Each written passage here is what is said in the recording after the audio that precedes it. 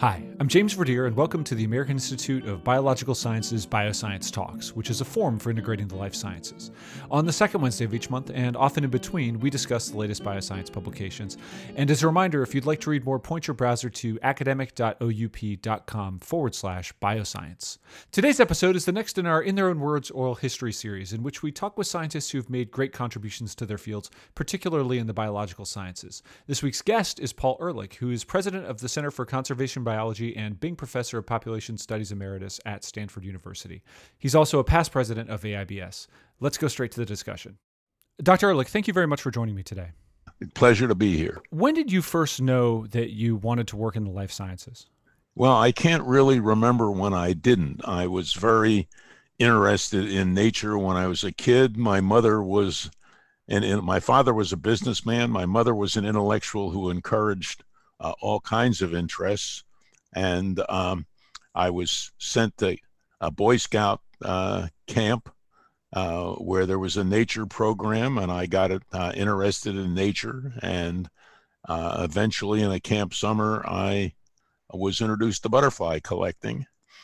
And through a friend, I went to the American Museum. I was living in North Jersey. I went to the American Museum of Natural History and was introduced to Charles Michener when I was 15, who was then the curator of Lepidoptera. He was the world's greatest expert on bee taxonomy and the behavior of social insects, but the only job he could get getting out of Berkeley was to be curator of Lepidoptera. And he conned me into mounting butterflies for him by giving me, for my butterfly collection, specimens from around the world without data. And he encouraged me to join the Lepidopterist Society, of which I suspect I'm now the oldest living charter member. And that was when I was certain I wanted to go into science. It was not clear to me until I, through the Lepidopterist Society, by the way, got to spend some summers in the Arctic. I was very interested in Arctic alpine butterflies. And I was also very interested in anthropology and living with the Eskimos for about 4 months one summer, working for the Canadian Defense Research Board and Department of Agriculture. I almost went into graduate school in anthropology, but I decided butterflies were better. And so I guess that it was meeting Michener that determined me that I wanted to go professionally into science. That's interesting. What was the draw of anthropology to you? Well, I learned a non-Indo-European language, part of it, and was able to observe the way the acculturation of the Inuit was going. I learned to admire the Inuit and to appreciate their sense of humor, and tried to learn as much as I could about their culture. I put together, still have it, maybe one of the first dictionaries of Inuktitut, the Inuit language, in my field notes for that summer. And so I found human behavior fascinating. I still find human behavior fascinating. Although we're involved in the AIBS, I think the real action in science today has to be in the social sciences, anthropology being one of them. And I have tracked anthropology and written on anthropological and psychological topics a lot over my career. So I always interested in science. And the big worry with the butterflies was whether I'd be able to make a living at it. Should I go into business like my father had and make enough money to live on, and then have 2 weeks a year of vacation to work with the butterflies, or should I risk starvation but go professionally into working in evolution and taxonomy, which is what I was thinking about at the time, and take the chance of starving? Okay, so you decided to take that chance of starvation and follow butterflies. What was it like at that time starting out a career in science? Well, it was exciting from a number of points of view. First of all, I was very lucky. I went to my parents could afford to send me to an Ivy League school. We weren't rich, but we weren't poor either. And my father was willing to put up the tuition, which wasn't as ghastly proportionally as it is now. And I ended up rooming with several uh, veterans of the Second World War. And so I got very much involved in discussions of politics and of the environment. And I and several of the others read books by William Vogt and Fairfield Osborne on the environmental problem of those days, and we used to argue about it. Meanwhile, I went to the museum in Philadelphia, the Academy of Natural Sciences in Philadelphia, where James A.G. Wren, the curator of Orthoptera, and Ruth Patrick, who was a young, then starting up biologist, and met those people. And Wren let me become the volunteer curator of the butterfly collection there. And a friend that I had met through the LEPSOC, through the Lepidoptera Society, Nick Gillum, who later had a great career as a Chlamydomonas geneticist, if I recall correctly. He and I published a couple of papers in butterfly taxonomy. And so I had a sort of semi-scientific career there. This was all, of course, in the days before the NSF and the big injection. I mean, it was a start of the time when a lot of money was injected into science following up on the scientific aspects of the Second World War. So all of my buddies at Penn were in the zoology department, were going to be doctors. They were pre-meds. And fortunately, Rudolf Schmieder, who was the editor of the Entomological News, was a Penn faculty member who encouraged me in my butterfly work. And he helped arrange through John Fogg, who was the provost, associate provost, I think, of the university, to get me to leave Penn early 2 springs to go to the Arctic, because Tom Freeman was running the Northern Insect Survey. And I had met him at the first Lepidoptera Society meeting. And one thing led to another. I ended up working in the Arctic, having wonderful adventures, or sometimes not so wonderful. And when time came to go to graduate school, at the Entomological Society of America had its annual convention in Philadelphia. I think it must have been in 52, because I graduated in 53. And I tracked down Michener at the meeting, and he remembered me, and I gave him reprints of a couple of my papers. And I said that although I had spent my undergraduate days drinking and chasing women, I had continued my work with butterflies, and would he give me a chance to go to Kansas, where he had become chair of the Ent department, so he could work on bees, and I'd show him what I could do. And I also applied to Cornell, which was the biggest Ent department at that entomology department at that time. And Mitch accepted me. So I wrote a letter to Cornell withdrawing my name as an applicant. And they wrote me back a letter saying, it's a damn good thing you withdrew your name, because we wouldn't have accepted you either. And that actually gave me great pleasure later on, because Tom Eisner, who hopefully everybody in the AIBS knows, was a good friend of mine, and invited me to give, many decades later, a distinguished lecture at Cornell. And Tom had been turned down by Cornell for an undergraduate career, although he was on the faculty there for, I think, probably 40, 50 years. And he was able to introduce me and say that both of us had been refused entry in Cornell, which was a nice moment. Yeah. And so what would you say is the biggest surprise of your career?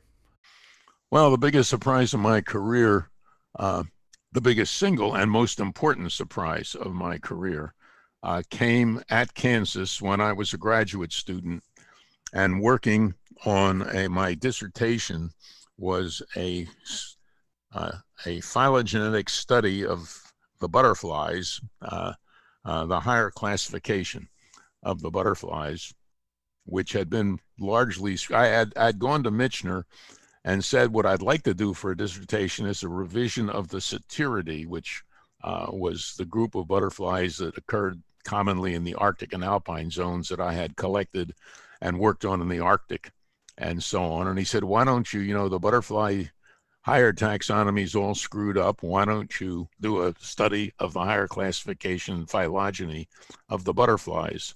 And being, of course, an egotistical kid, like I'm an egotistical adult, I thought, sure, the bigger the better. I should mention here, by the way, it should get somewhere into the article that I had a huge debt to Michener and that I met him when I was 15 and we were still friends when he was, I think in his last year, he was 94 and I was 82, something like that.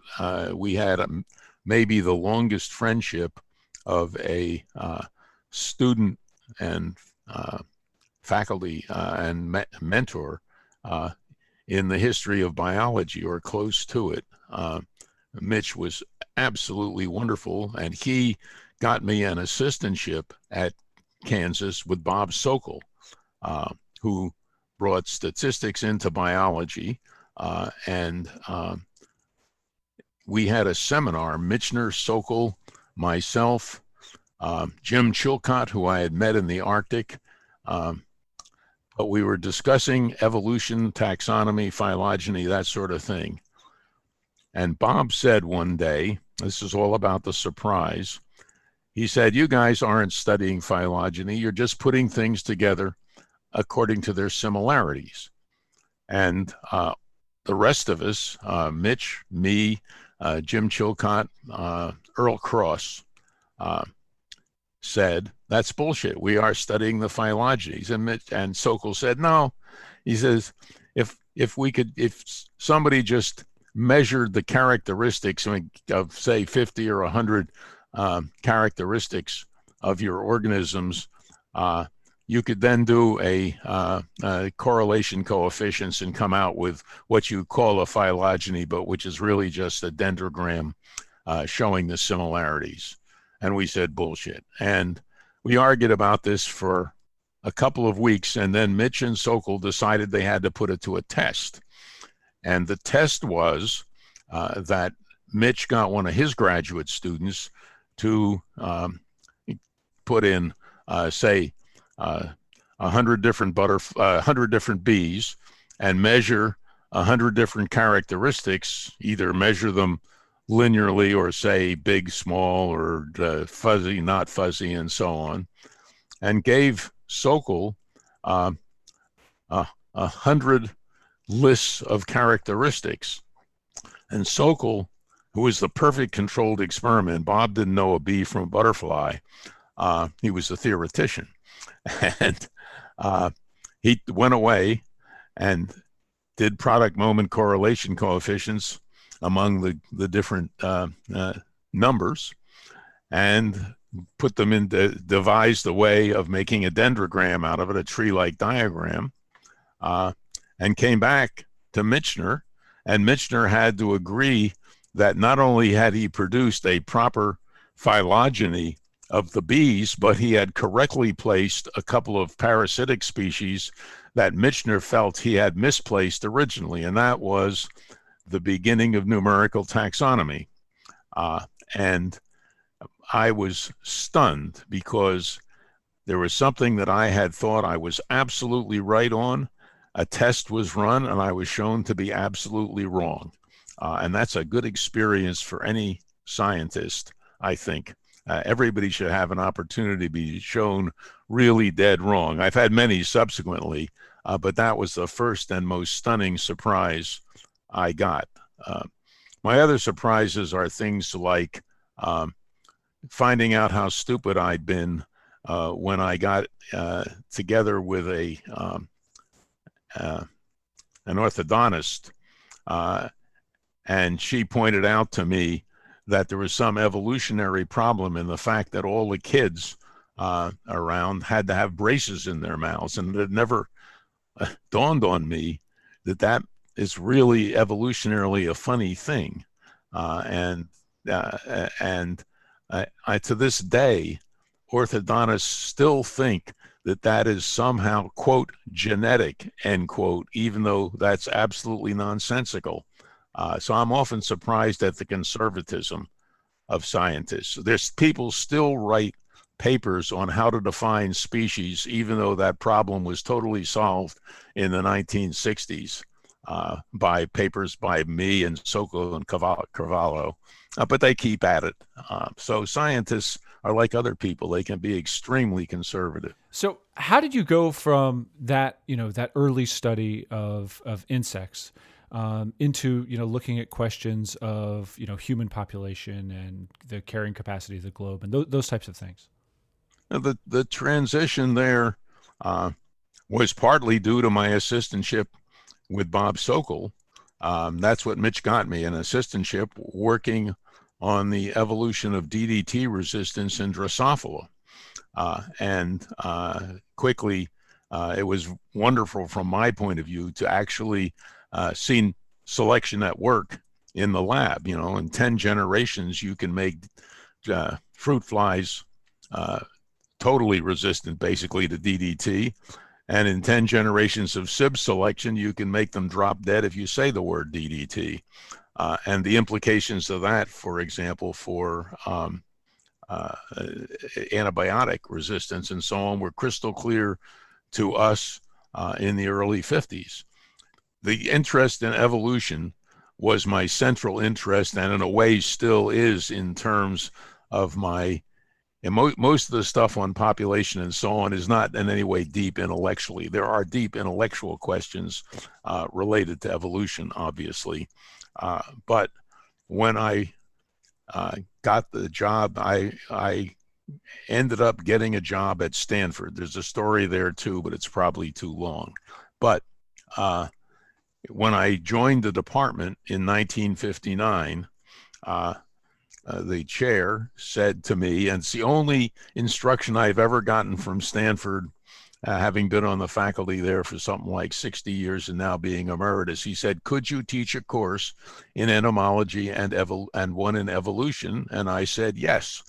And so I started teaching an evolution course on a quarter basis, which meant there was 10 weeks of course and 3 lectures a week. And for the first 9 weeks, I lectured on evolution, where we had come from. And the last week, I lectured on evolution, where we were going. And the course became very popular, and particularly the last week. And I began to get requests from, particularly through Stanford's alumni program, to talk to people about the environmental situation, which was basically where we were going. And I started doing it. And through some alumni, I was invited to talk to the Commonwealth Club in San Francisco. And I did not know at the time that talks at the Commonwealth Club were often broadcast on a series of radio stations. And so I talked at the Commonwealth Club. The topic was the food from the sea myth, the biology of a red herring. And it got a lot of attention from the radio. And I talked a lot about the population side of the issue. And Dave Brower, who was then at the Sierra Club, and Ian Ballantyne, who invented pocketbooks, paperback books, came to me and said, "Could you put down the things you're saying in that lecture in a short book, and maybe we can change the results of the election, get this injected as an issue in the election," which was coming up, Lyndon Johnson running. That would have been 68. And Ann and I wrote the book in a week of evenings, and that's where the population bomb came from. And a celebrity of the time. It sent the book to Johnny, liked it, sent it to Johnny Carson. I got asked to do the Tonight Show. It was after we had, so I had started with Charlie Remington, who was who was the founder of the Lepidopterist Society at Yale, and an attorney. We had started the organization ZPG, Zero Population Growth, and Johnny let me give the address on the Tonight Show, and it led to the largest flow of mail ever into the headquarters of ZPG, which at the time had 6 chapters and 600 members. And by the time I'd been on the Tonight Show 3 times, it had 600 chapters and 60,000 members, which showed me the power of the mass media. Yeah. How have you enjoyed doing that sort of outreach over the course of your career? Love it. I mean, if you're a born loudmouth, when you can talk to 50,000 people at one time or 5 million instead of 50 in a class, you love doing it. And it has, of course, it has some downsides, like the threats and so on. But the upside is, if you get that kind of notoriety and you're a field biologist, you get to go to places that you ordinarily couldn't possibly go to. In other words, it led, for instance, to a career in cruise lecturing. You said you'd never been on a cruise. Everybody predicted I would hate being on cruises. Actually, I loved it because the deal normally was, if I'd give 2 lectures a week, they'd take Ann and me, and sometimes Ann, me, and our daughter Lisa, on a cruise. And 2 lectures a week for a loudmouth who teaches all the time is absolutely nothing, and yet you get to go to places which are financially out of your reach and often fantastic. And I got to travel all over the world through cruise lecturing on ships and through Stanford having a travel study program, which you lecture to Stanford faculty, but leads to things like around the world flights, going to places like Korea and Taiwan that I normally would never have gotten to, but all over the world. So that, as far as I'm concerned, being a public scientist had huge benefits, as well as, of course, some disbenefits. But on a ship, I hate to tell you, when you're not occupied lecturing, you can do whatever you damn well please, and that means often reading and writing. You have your own cabin. You don't have to repack every night if like you do when you're traveling or doing field work, moving, as we have done. It's just wonderful. It's an opportunity to be very productive in wonderful circumstances, and you can do your hour walk on the deck early in the morning to get your exercise, watch flying fishes if you want to relax. And during the day, your big decisions are where to eat lunch, whether to go to movies after dinner, when to make love. I mean, it's a tough life. Sounds brutal. It is terrible, but thank God I had guts. So a question about being a public scientist now versus when you began that journey. Do you think it would be harder now than it was then because of, things like social media, the openness to a greater degree of criticism from various circles? How has that changed over the years? I don't know. It's very hard to say. The criticism, I was very lucky. There was, of course, associated with the population bomb, an enormous amount of criticism, including a lot of threats. But first of all, I believe, and I think most scientists believe, that you live by your reputation with other scientists. Ann and I have always been very careful, if we have a new idea or something, to try and get it into the peer-reviewed literature. The population bomb, for example, was read by a whole bunch of top scientists, including Peter Raven. Don Kennedy, who later became the editor of Science, the head of the Food and Drug Administration, Stanford's president, read it. So when I wasn't, as long as I knew I wasn't out on a limb, I don't mind being heterodox within science, but I always want to be in a position where scientists recognize me as heterodox, maybe wrong, but possibly right.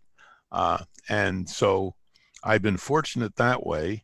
And I was also fortunate in being able to be one of the first, thanks largely to Johnny Carson, to be able to address very large audiences on central mass media.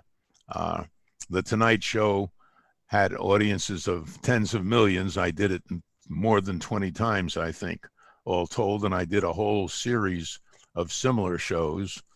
And I really, John and I used to have a really good time. I found it very enjoyable to do those things.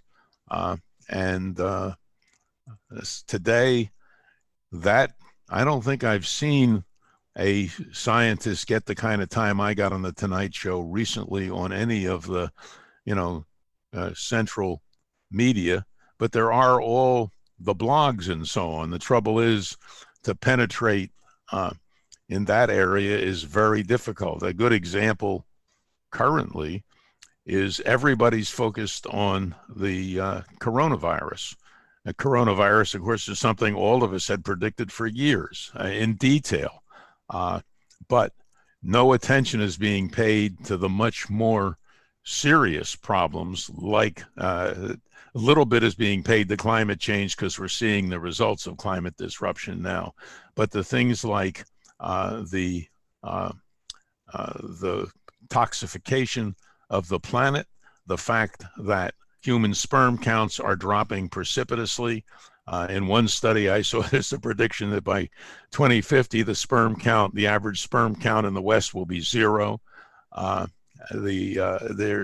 This stuff is being ignored, even though we have these huge existential threats, not the least of which is nuclear war and large-scale nuclear war.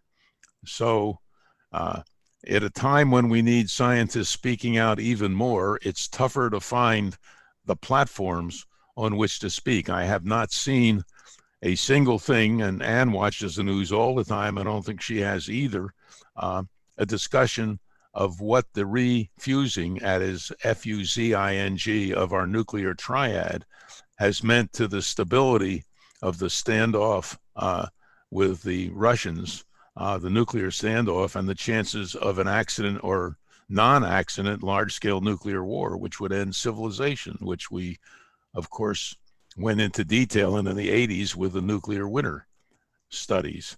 But that's not even mentioned these days because of the focus on the bungling of the pandemic.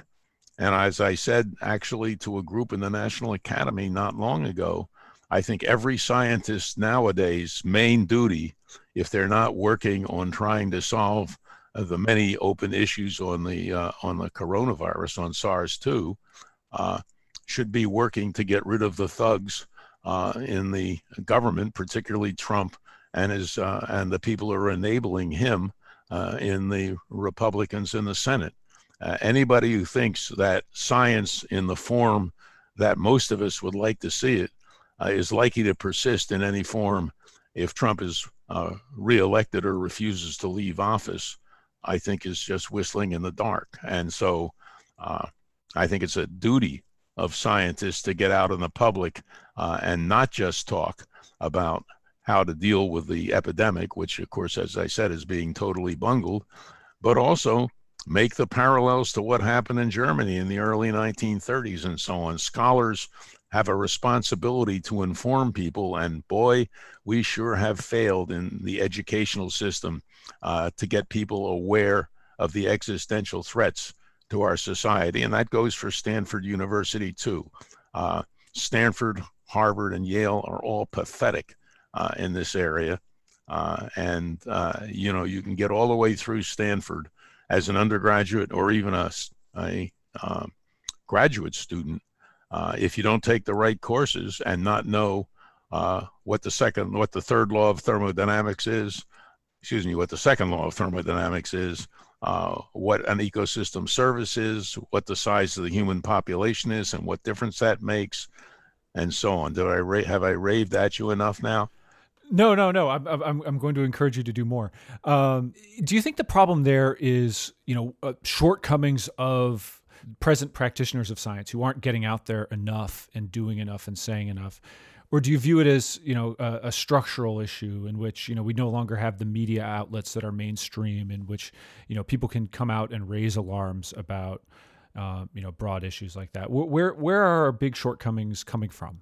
Well, I think part of it is structural, no question about that. And part of that, all sorts of structural issues which are complicated, and I can't even give you a full answer to. One night, Robert MacArthur and I had a long, drunken discussion. At least I was drunk. I don't remember whether he was or not, over whether the NSF had been worth it. In other words, steering science and steering it into big science has led to some things like much too much emphasis on the medical sciences cure areas, much too little on the environmental and prevention areas, and so on. But would we have been better off if there was no NSF? And then how would the research have been done? It's interesting that when I first came to Stanford in 1959, there were still big issues of how science could interact with, for support, with business and with the military. And that has somewhat faded away, maybe faded away too much.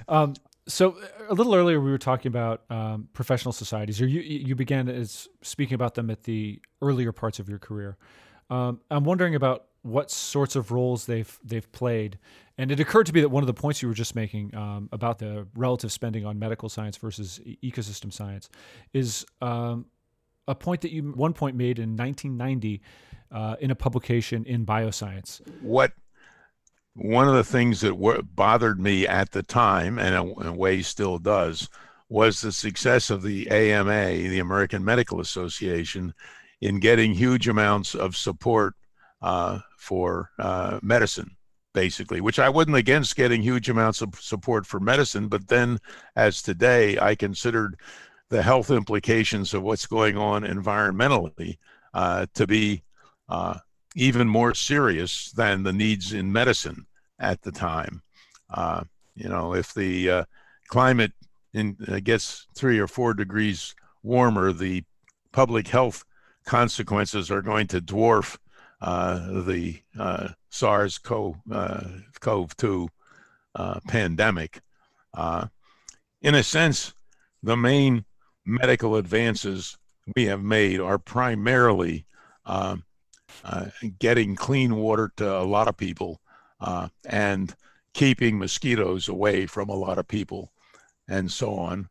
We put huge effort into taking care of old farts like me with very expensive procedures and so on. It's not clear that that's the best way to go. On the other hand, we could probably afford it if we didn't waste gigantic amounts of money on military experiments. The balance of idiocy that we now face with the Russians, for example. The situation today, I think, is much tougher for young scientists than it was in my day. First of all, there weren't so many scientists. There wasn't the need to spend a lot of your time writing gigantic grant proposals. You had, if you were lucky enough to get access to the media, it was a big deal and not competed against. In other words, there were very few major outlets and so on. But today, of course, you also have other ways of spreading the word and the social media. I mean, I tweet, even though I don't know how many people ever see the tweet. I do it in support of the mob, the mahb.stanford.edu, which is an organization designed to get the civil society focused on the big existential problems.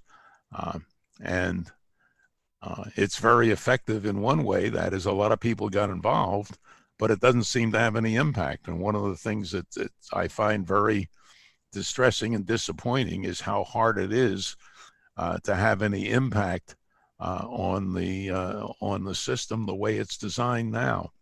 And to be really pessimistic, I don't think we're going to solve the problem without a huge change in human culture. The whole issue of how people should be educated, what the responsibilities of people are. We are a small group animal, as I've said many times, that's struggling to try very rapidly to learn to live in large groups. And we've utterly changed our environment. We've brought Stone Age genes into a McDonald's world, and it's not working out well. So you still maintain a lot of the same concerns and pessimism that you've had for most of your career.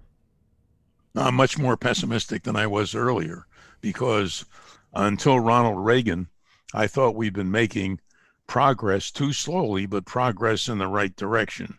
Reagan started to turn it around, and then you end up with things like Trump.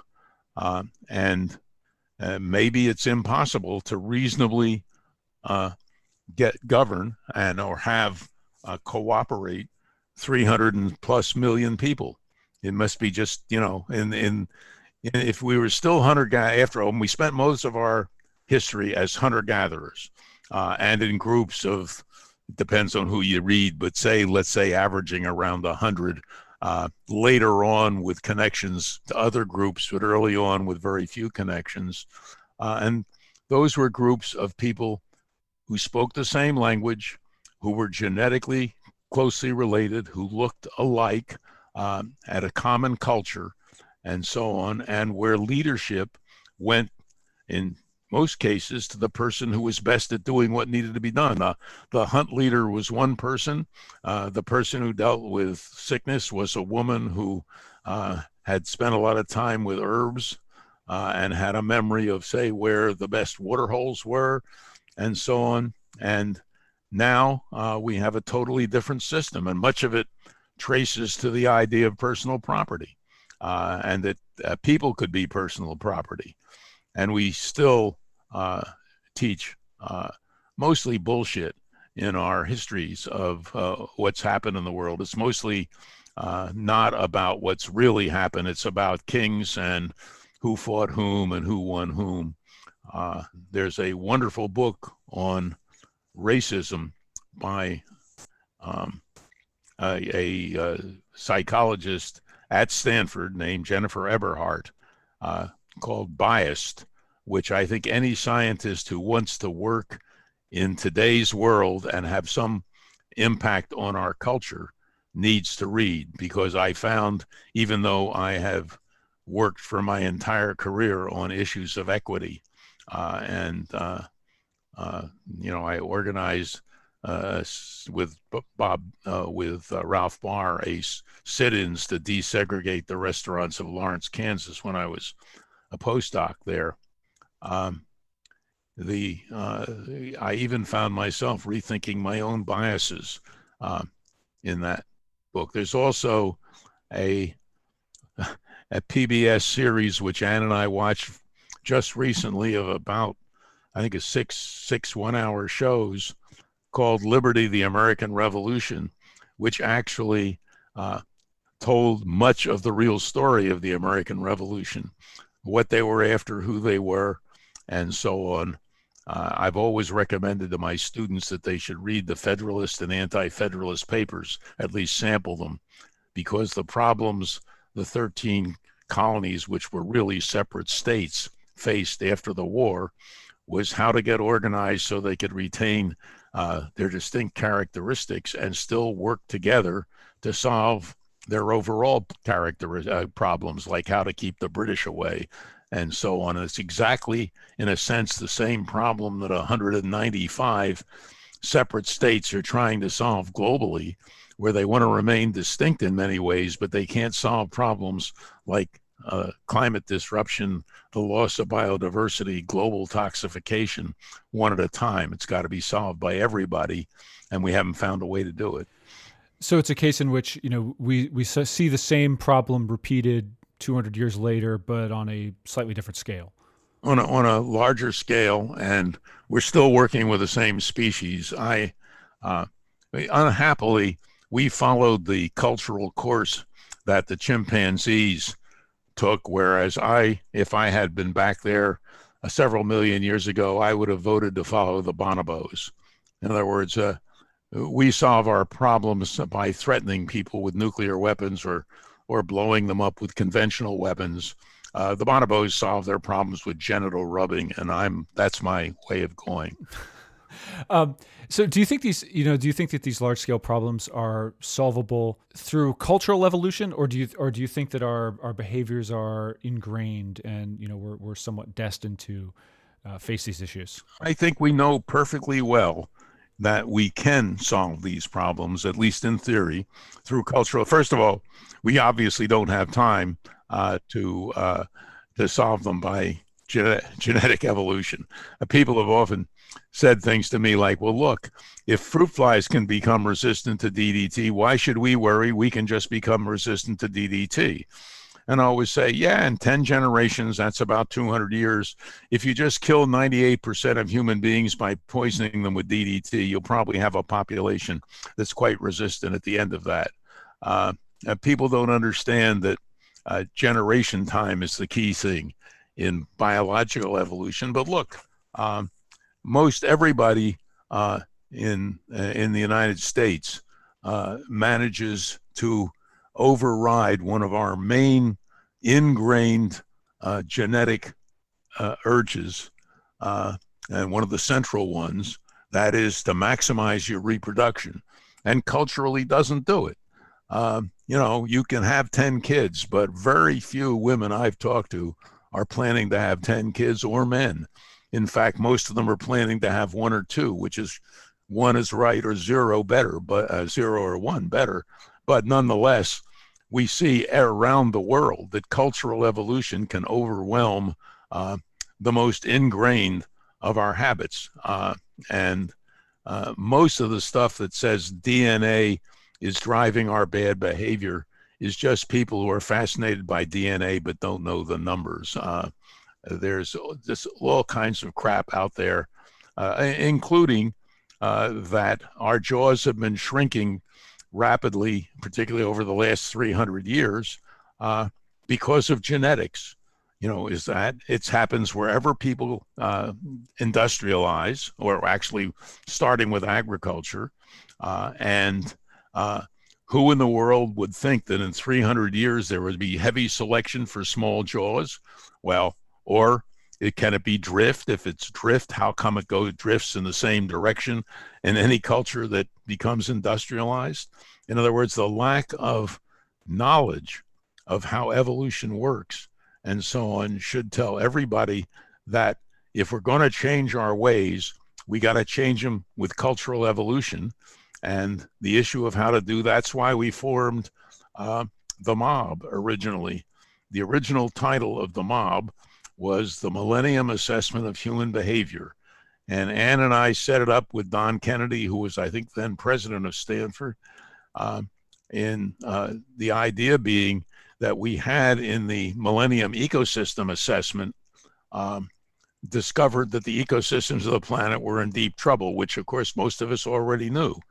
And what we didn't know was why we weren't doing anything about it. And that's why we had the idea of having a Millennium Assessment of Human Behavior, rather than more looking at how rapidly things are going downhill, trying to figure out how to stop them from going downhill. And we've, of course, failed there. At the moment, for example, the Trump administration is doing everything it can to make the existential threats closer and worse. And they're succeeding. So do you see a greater role, if we were to get ourselves out of some of these, dire conditions, a role for organizations like scientific societies, groups of scientists, those in the know, to collaborate and work together to improve education? It sounds like would be one of the linchpins of a successful project. Absolutely. Human beings are social animals. And there's a lot of evidence in the psychological literature that groups can solve problems easier usually than individuals. Doesn't mean that some extraordinary individuals don't get great ideas, but if they're not picked up by groups, they don't get implemented.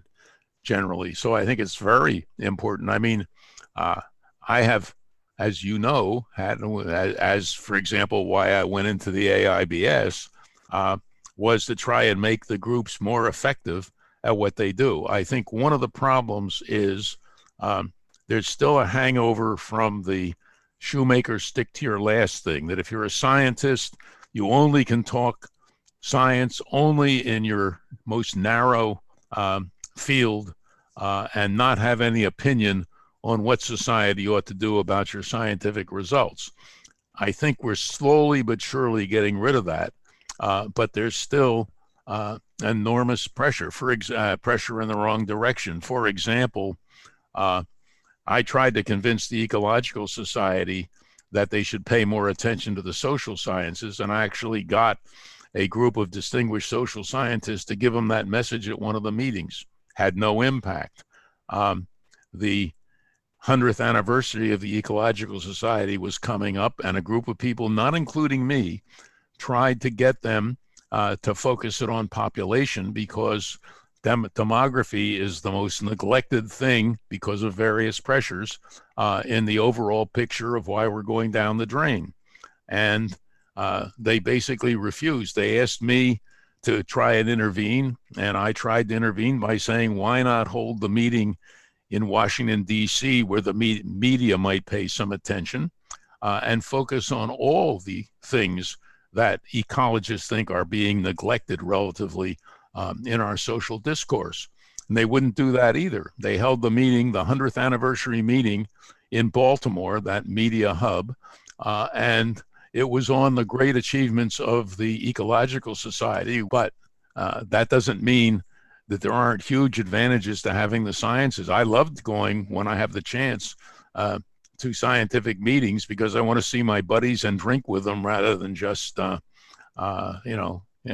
do it over email. But of course, we can stay in closer touch now. The meetings face-to-face seem to be less important, although I still think the face-to-face is very important for scientists. And I've been lucky because I've been able to travel around a lot and see colleagues, and colleagues come here, at least until the pandemic. And how has that the pandemic experience, been for you? It sounds oppressive right now. You're dealing with wildfire smoke, and presumably, yeah, it's been hideous. Anne and my social life, our pleasure, has been for many years, for decades, having dinner with colleagues and friends in restaurants and drinking wines that we're interested in. And now I think it's something like 26 weeks we haven't been in a restaurant. We've seen our friends, with a couple of exceptions, only in 2 dimensions on the screen.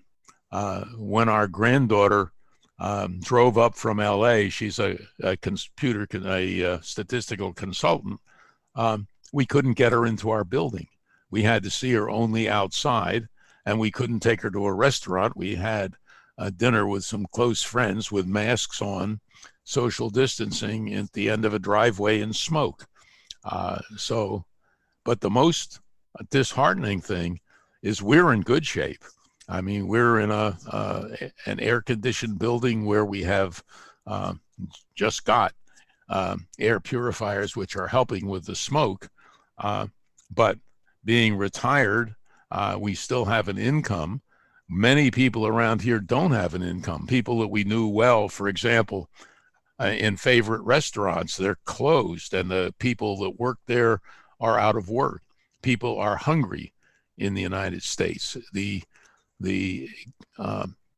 people dying, sick, and unemployed because of the total unbelievable incompetence of the Trump administration is a constant pain for me and many of my colleagues.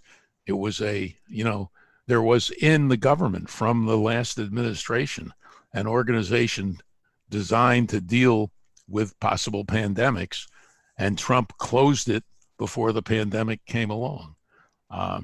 So I feel like I'm in Germany in 1931 or 2, seeing the parallel things which are destroying not only our democracy, but I think in even the medium term, probably destroying human civilization, because I don't see any path at the moment, even if Trump is removed, that is likely to take us away from the growth path, which is taking us to a collapse of civilization. But I don't see any choice but to keep trying. And for those, I'm thinking particularly of young scientists. What advice would you have for them in terms of navigating these difficult times? Well, my first advice always to people wanting to go into science is don't do it if you don't love it. In other words, people have often accused me of being a workaholic, which is super silly, because my hobbies were being out in nature, collecting butterflies, watching birds, that sort of thing. And that's what I do professionally. And I love doing it. So why in hell shouldn't I do it? So first of all, love what you do. Second of all, don't wait until you're fully established before you get involved in the political issues. Get involved early on. It's advice I gave many years ago to John Holdren, who at the time I met him was a graduate student in working on plasma physics, world's expert in the potential environmental impacts of fusion, generation of power, and many other things. But he started early and went on to become the top advisor a science advisor for Obama, de facto science advisor for Clinton, worked with the Russians on all sorts of environmental problems, was central to the American response to the Fukushima thing, worked very hard on scientific relations between the United States and China, and did brilliant work on the confinement of plasmas, and also in environmental issues in general. And so he's the living proof, even in those days when there was a lot of the stick to your last crap, that a young scientist can have a real impact even before he or she gets fully established. And I give other examples too. So I think do great science. You will if you love it. And then always focus on how it impacts the really big picture. Science is an absolutely critical part of our civilization now. We have built ourselves into that, and therefore scientists should pay great attention to other things besides what is strictly science. Science tells us that racism is nonsense, but just knowing that it's nonsense is nowhere near all that needs to be done. Same thing on nuclear weapons, for example. Well, I think that's a very strong message and a good note on which to leave the conversation. Dr. Ehrlich, thank you very much for joining me today. My pleasure. And that concludes this episode of Bioscience Talks. Just a reminder, the journal Bioscience is published by Oxford University Press on behalf of the American Institute of Biological Sciences and is made possible by the support of our members and donors. Thank you, and talk to you next time.